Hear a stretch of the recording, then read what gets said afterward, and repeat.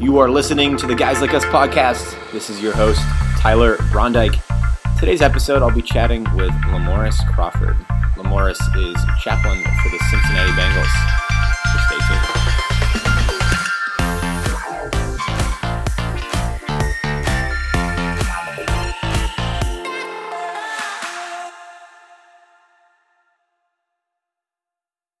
Hello and welcome back to the Guys Like Us podcast. This is your host, Tyler Brondike.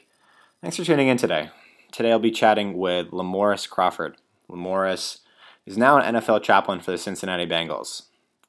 But before then, we chat about his experience growing up in the south side of Chicago, how he was raised by his grandmother, and at the age of 12, Lamorris was in a gang, but at the age of 14, was selling crack cocaine. Despite these challenges, Lamorris found sports as an outlet, and then eventually, after seeing his friend develop in Christ for several years, gave his life to Christ at the age of 19. Lamorris then went on to go to college and get his master's degree, being the first in his lineage to do so. In this episode, we'll hear about Lamorris' story, his background, and then zoom into his time now in ministry with the Bengals. And then we'll also hop into some more practical scripture-related stuff as well. So stay tuned. We have a lot coming at you. And let's turn it over now to my conversation with Lamorris.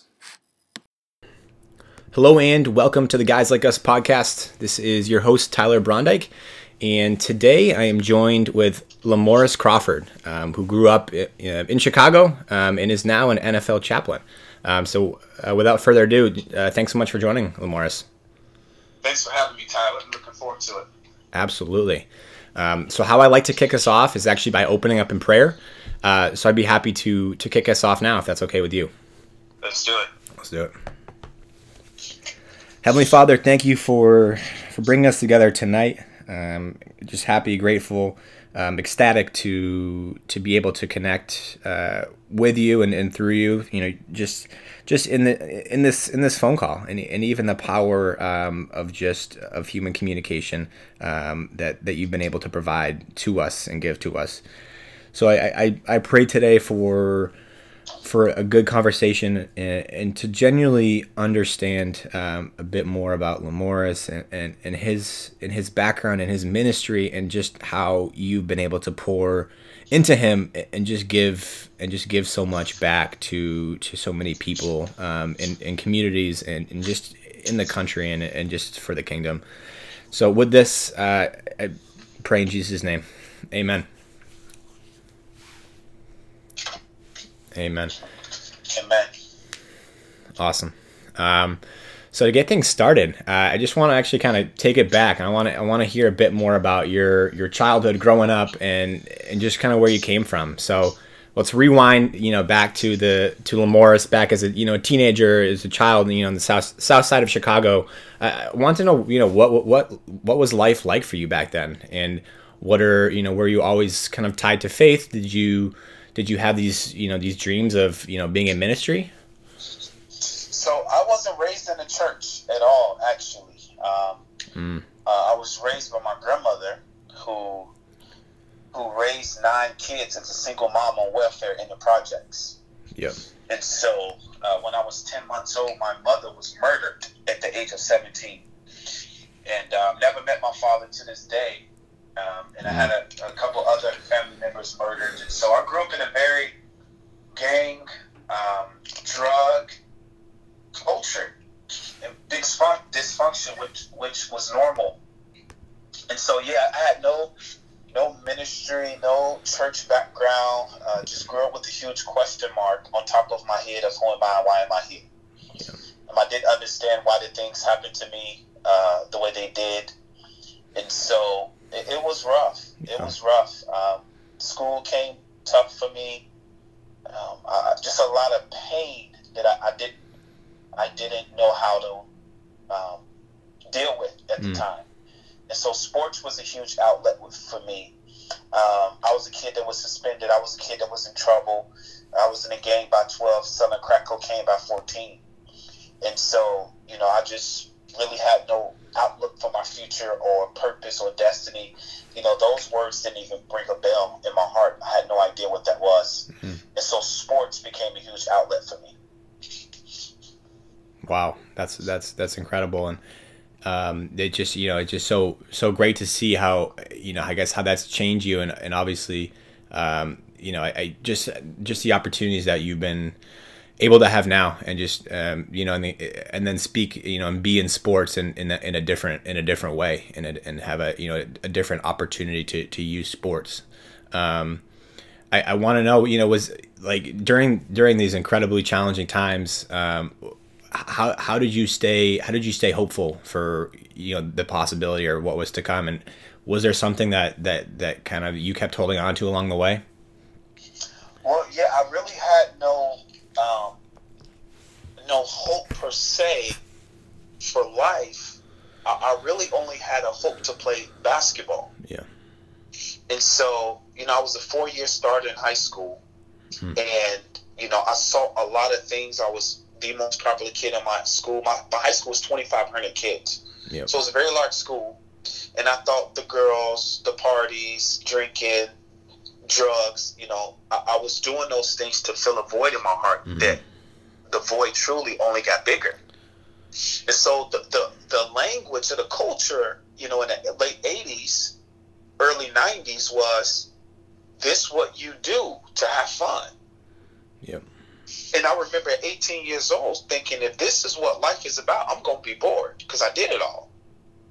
And so I did well on the court, and I was being recruited for basketball. I had a few colleges looking at me, but I ended up scoring a 14 on my ACT. So I couldn't tell you what I wanted to major in. I couldn't tell you what I wanted to do 4 years down the road. My only hope was to play basketball. And so because of my grades and scoring that 14 on my ACT, I ended up taking a scholarship to a community college. And then I played a year there, and when I was 19 years old is when I had my encounter with Christ.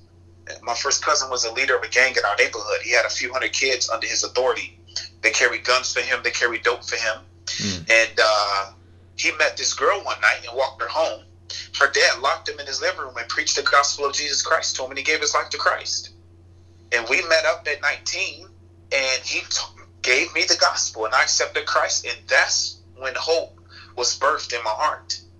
I had no hope for anything else, but now this new life, it changed my life. And so from that encounter with Jesus, I finished at that community college with an associate's degree, transferred and got my bachelor's and master's degree. So I'm the first person ever in my family, in my lineage, to attend college and obtain a college degree. So wow, that hope for life came when I had an encounter with Jesus. That's incredible.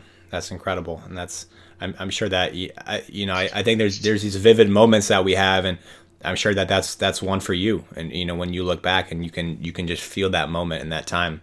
Was it something that was just instantaneous for you when you met up with him and just was it a conversation that you had with him? What was so intriguing for you, and how just kind of walk me through the emotions?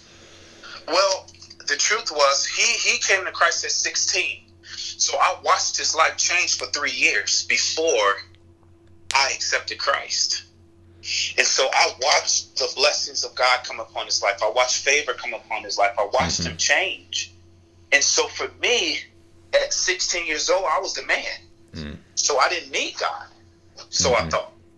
But when I came to the end of myself and realized that what I was doing wasn't helping or solving none of my problems, right? You get drunk because you got problems. You smoke marijuana maybe because you have problems. You have this idea that these things will solve the problems in my life. Well, once I came off being drunk or getting high or sleeping with a girl, my problems didn't change. And so when I found out there was more, and when I came to the end of myself, that's when I found new life. And so it was easy for me, truthfully, because I had no hope anyway. And now you mean to tell me this sinless man came to die for me? Yep. An abandoned kid, no parents, no future, that he died for me? It was the exact message I needed to hear, and it changed my life. Wow. And I guess at that time, was it something where when you were doing that, I think there's a lot of, especially in the culture that you were in, was Was that frowned upon? Was there people who were questioning you and saying, I don't know if this is the right thing to do? Like, why are you stepping away from, what we had or what we were doing? Well, so I come from generational poverty, and so when my family saw it, they were excited because I'm not in prison. I'm not making the decisions from generations before. Yeah. It was tough for my friends because I was a leader amongst my friends. Yeah. And so I was the catalyst for the parties, for going to the clubs, for drinking, for the women. So when my life changed and I took a step back, there was some animosity. Yeah. But a lot of my friends were smarter than I, some more athletic than I, some of them had parents. And so I just plainly set them down and said, look, bro, some of y'all come from a way better background than I do. Yep. My life has just been changed and I'm running with it. Now, if our friendship is defined by what we do, whether it be drugs, clubbing, girls, and now we're not friends because of it, then we were never friends in the first place. Yep. Exactly. So I've always been a leader and always had, the guts to speak how I feel. Yep. And so when my life changed, it was real. I didn't have to question it. So there was nothing that was going to stop it. Wow. So that with that background, with that story, what led you? I'm sure there was years in between. After getting your bachelor's degree, then going on to get your master's degree, which is incredible, and then becoming an NFL chaplain. Where did that come from? How did that kind of come onto your heart, and what what does that really entail? I don't know if a lot of us fully understand kind of your role and just how you're how you're giving life to others. Yeah.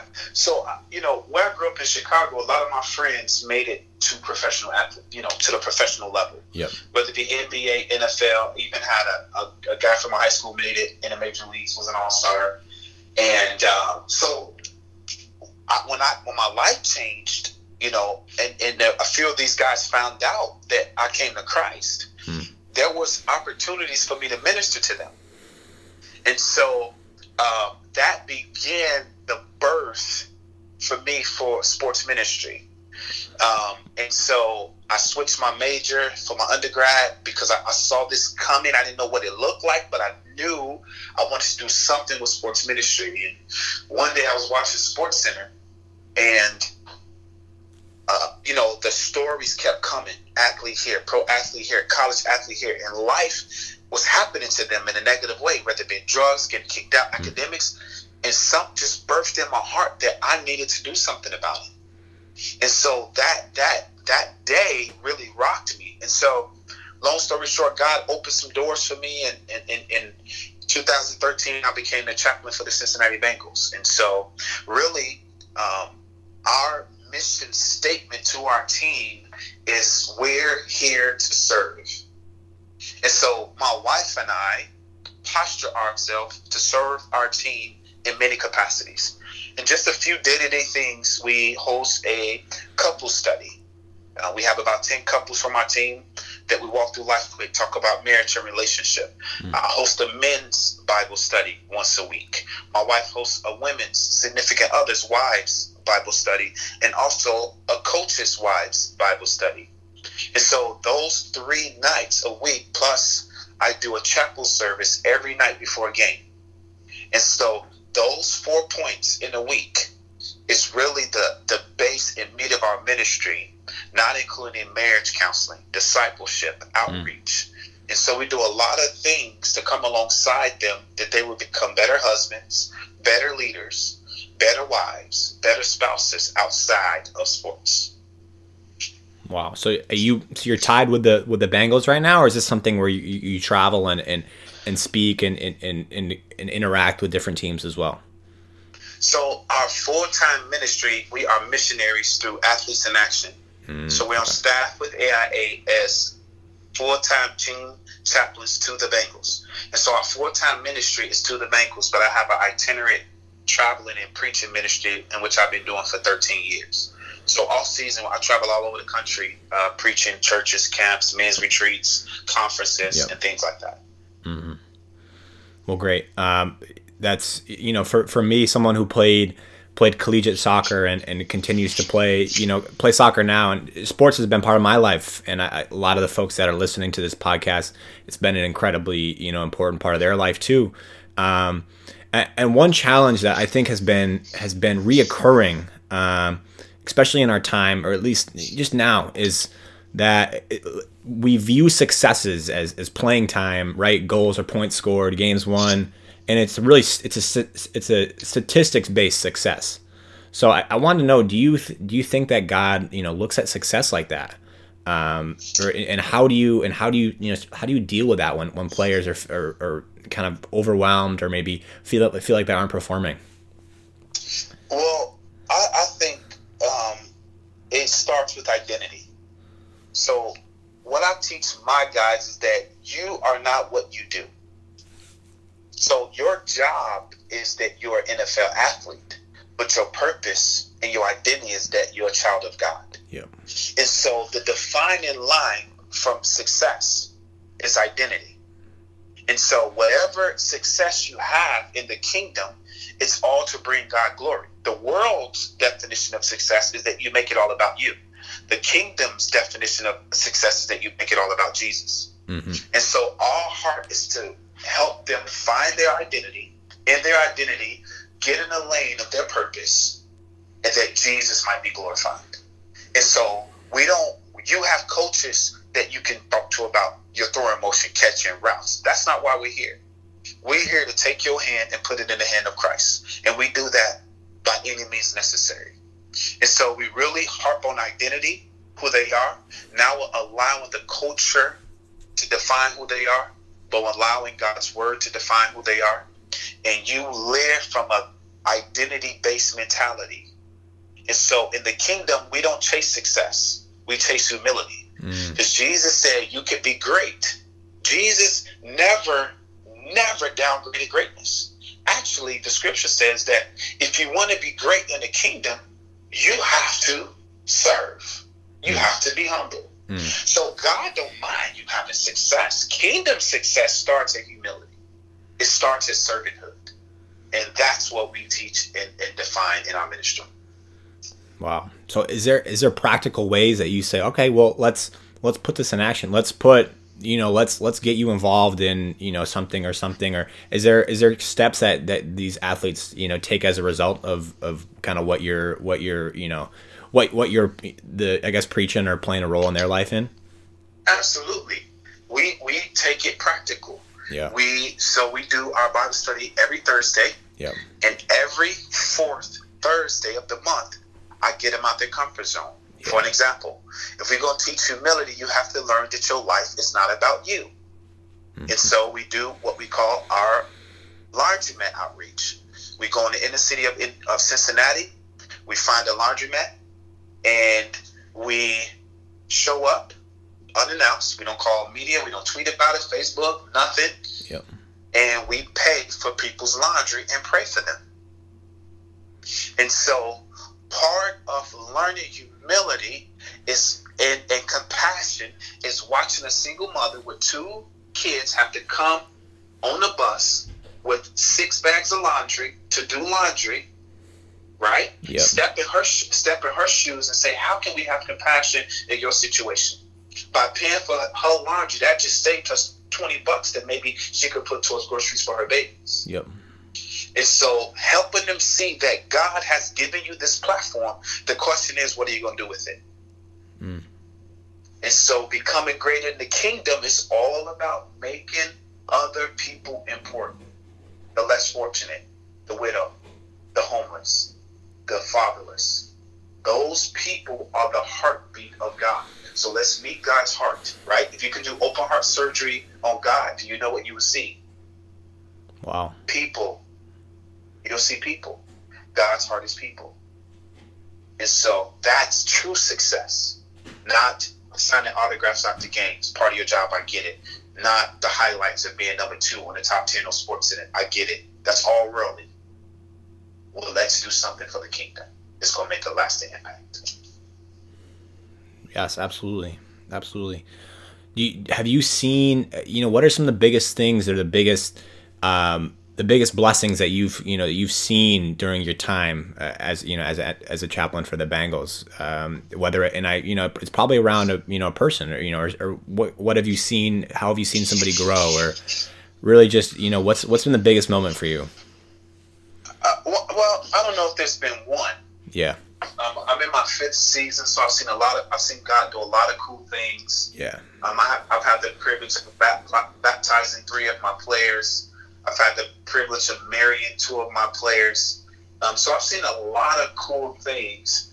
If I could say there's a highlight or two, well, just the growth of some of the men on our team. I think just the hunger. I don't know if there's been one specific moment, but the highlights in 5 years have been phenomenal. Yep. To see what God can do with the lives of men. Absolutely. And with that, obviously, kind of want to flip the script. What have been some of the challenges, or the tough questions that you have to get into, or the sticky situations that you face?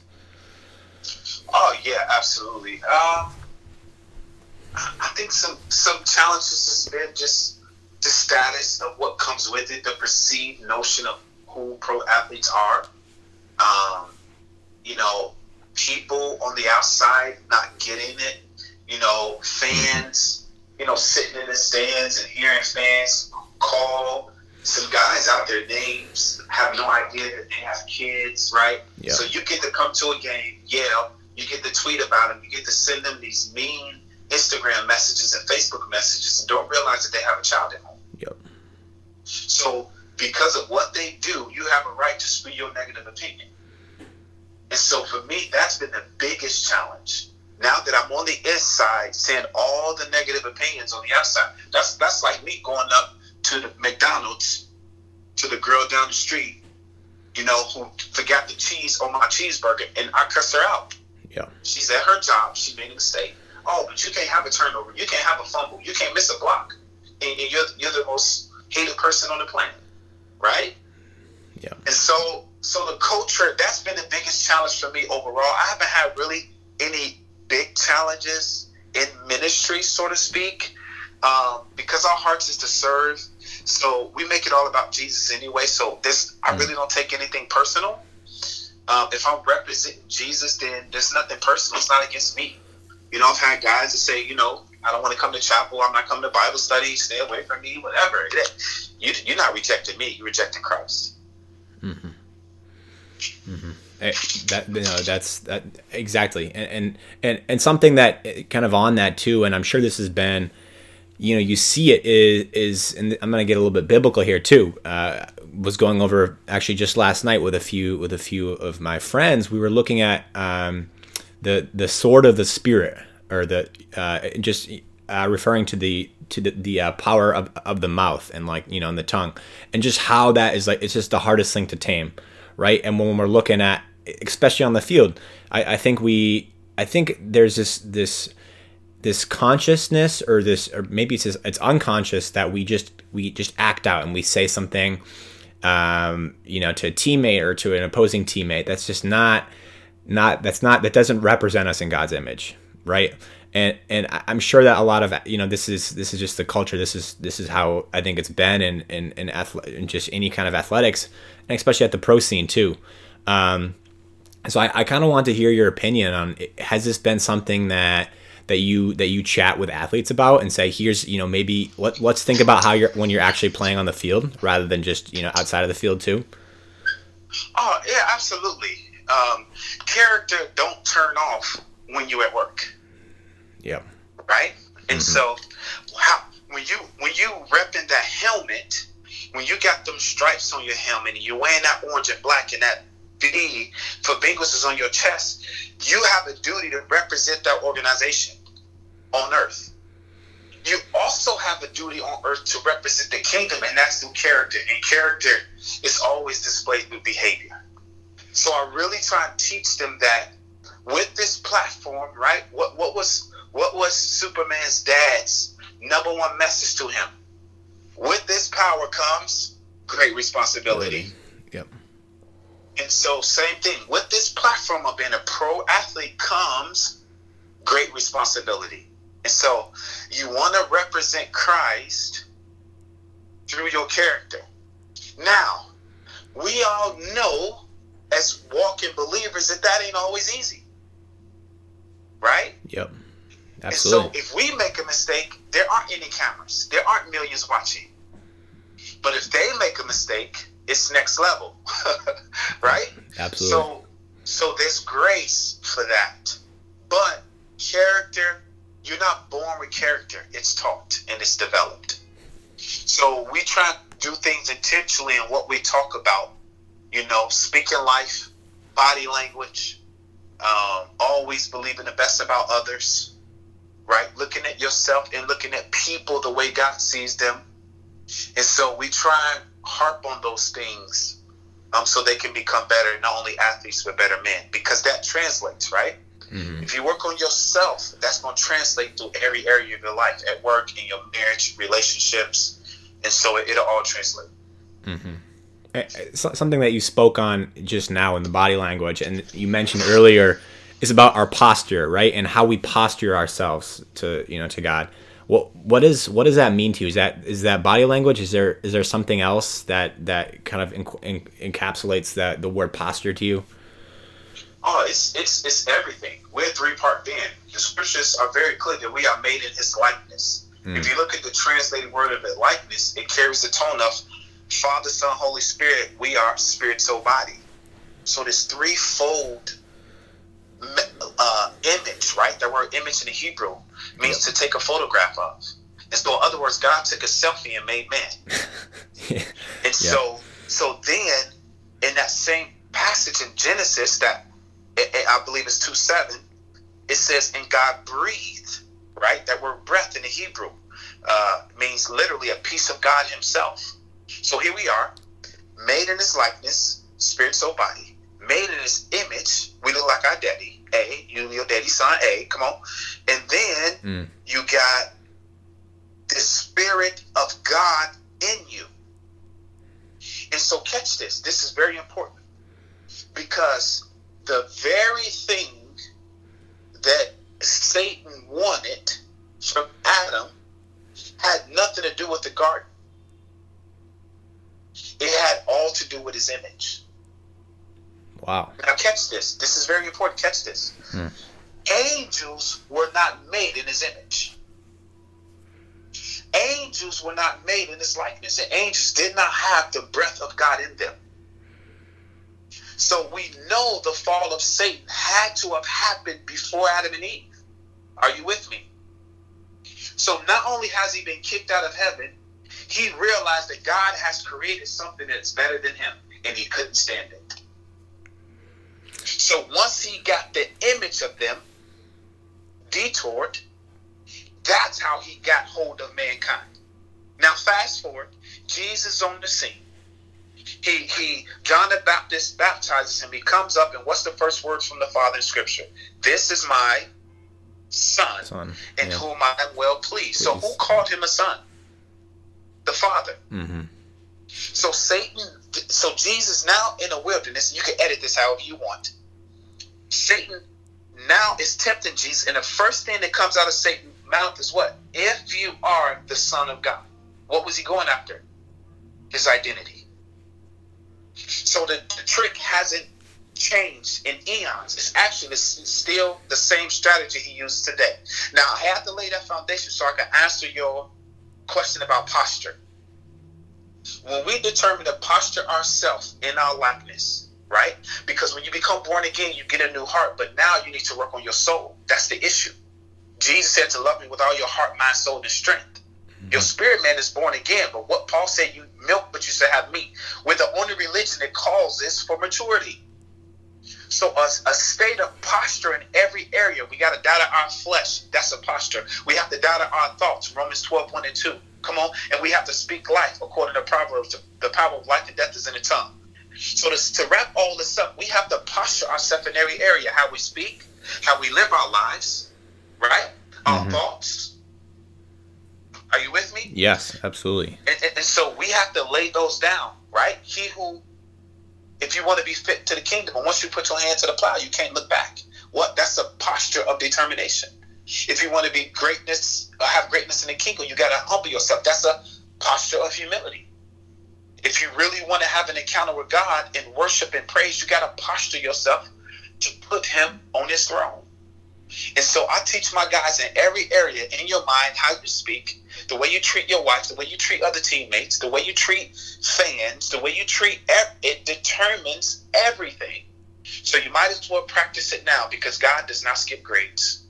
Whatever area in your life that you fell in character, you will have to retake the test. That was awesome. I feel like I was being preached to myself.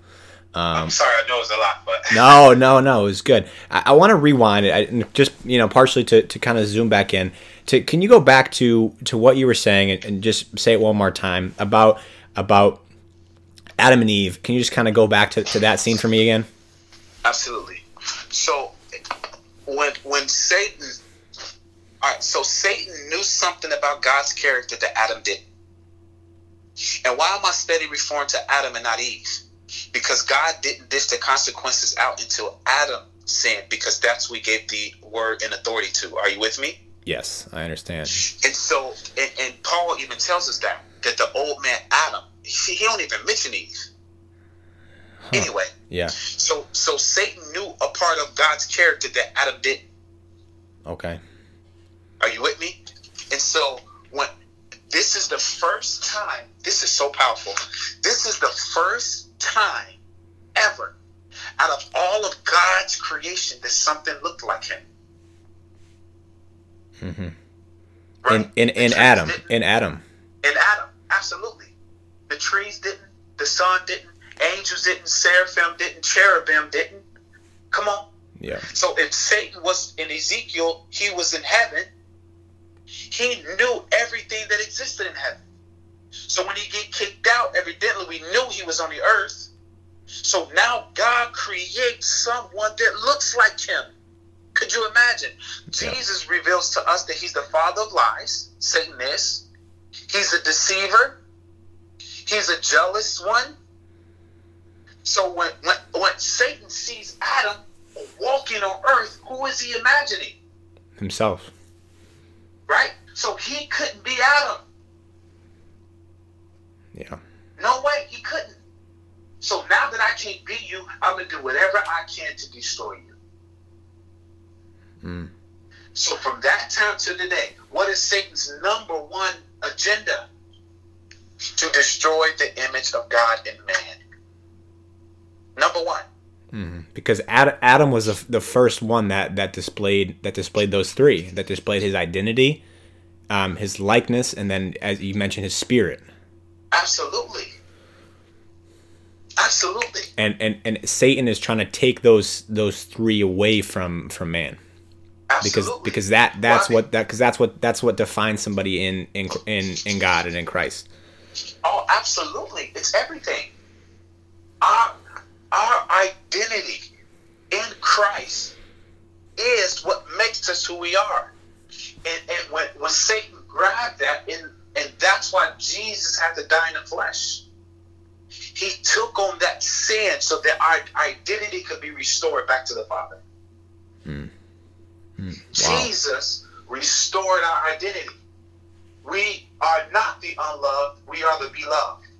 We are not unforgiven. We are not forgiven. We are not unrighteous. We are not righteous.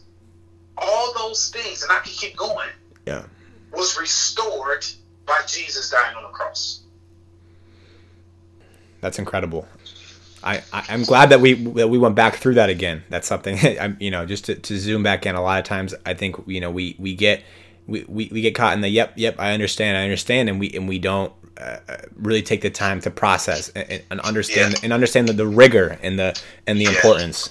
I want to know, kind of, with all that being said, when you're talking to athletes and just with your advice in general, what advice do you have for people who are looking to either to get started and start their walk with Christ, or just to continue to develop and to continue to be in His likeness, in His identity, and in His Spirit? It all comes to exposing your heart, Mm. your mind, and your spirit to the word. That's what it comes to. I tell my guys in Bible study nearly every week, if there's one thing I want you to take away from your time in my ministry, is that I want you to develop a hunger for the God's word. Number one. Mm. If you do not have a hunger for God's word, there's no hope for you. I feel that. None. Why? Because heaven and earth will pass away, but my word will never pass away. We know that Hebrews 4:12 says that the word of God is quick, it's powerful, it's sharper than any two-edged sword, right? Yep. Piercing, catch this, piercing even to the dividing asunder of soul, spirit, and of the joints and marrow, flesh. So it carries every piece of your likeness, your soul, your spirit, and your flesh, and is a discerner of the thoughts and intents of the heart or motive. Every area of who you are in your image, your spirit, soul, body, the word of God has an answer. It's an antidote, and it brings healing. Expose yourself to God's word. That's how you grow as a believer. That's how you grow as an athlete. That's how you grow as a dad. That's how you grow as a brother. That's how you grow as a colleague. That's how you grow as a teammate. Absolutely. And catch this. The only religion, and I don't even like using the word religion, but for the sake of this, the only religion on the planet that calls for maturity is Christianity. I never knew that. Think about it. Absolutely. Why does God want us to grow? Because he's calling us to become more like him. And we serve a big God. There's things about you and your life that you haven't even tapped into yet. That's what God wants you to grow. When God sees you, he already sees you to your full potential. It's our responsibility to catch up to it. Gideon, you might have been a valor. And he's hiding out. And God calls him a mighty man of valor. Right? Yeah. So God always sees greater in you. We have to catch up to it. Joseph, here's a dream. God saw something in Joseph he didn't see him himself. Moses. God saw something in Moses he didn't see in himself. You want to keep going? I can go down the list. Yes. Peter. You name them. Every single one. God always sees greater in us than we see in ourselves. Go ahead. I'm sorry. No, yeah, and that's crazy. Exactly. And I mean, there's just example after example, and you know, the Old and the New Testament. And you see the opportunity, and just as you mentioned, that's something I that really struck with me is the potential and the things that are going to go on in your life that you have no even idea that you were capable of or that you would get yourself into. Yeah. So to open up to the power and how great our God is and who he is. Absolutely. Well, awesome. Just, you know, closing in on time here, I wanted to just ask you, you know, one last question, and that's just where people can find you, where people can kind of track what you're up to, and then also just if there's anything else that you want to mention too that has been on your heart and you feel like it should be shared. Yeah, I mean, I'm on social media, Facebook, you know, Lamorse Crawford. I'm on IG, Lamorse_Crawford, Twitter, yep. Lamorse Kai. So I'm all over social media. Just trying to be encouraging to people. I mean, if there's one thing I can say, or if I can end with, would be just run your race. Don't run anyone else's race. Don't worry about the world's opinion about you. I tell my players all the time, never allow another person's opinion of you to become your reality. You have to live in God's reality. And if you want to know what God thinks about you, you have to get into his word. God's very thoughts, God's very heart, God's very character is written in 66 books. And his greatest desire, catch this, God's greatest pleasure is to be believed. God's greatest pain is to be doubted. And that goes back to the hunger. That goes back to hunger, yep. Right? I mean, if you're not hungry, then there that starts to leave room for doubt. Absolutely. Wow. Okay, cool. Well, hey, I really appreciate you and spending the time to chat and just to hear, what you've been up to and what you've been doing and just the incredible story and how it's just still part of his story too. It is his story. It is his story. It's his story. Well, I guess without further ado, then, would you be able to close us out in prayer? Absolutely. That'd be awesome. Lord, I just thank you for this great opportunity and what the Guys Like Us podcast is doing and reaching people with the gospel, encouragement, edification, with stories. You're a God of stories. You have 66 books of stories. So as they dive into the lives of people's stories, man, those stories become your story.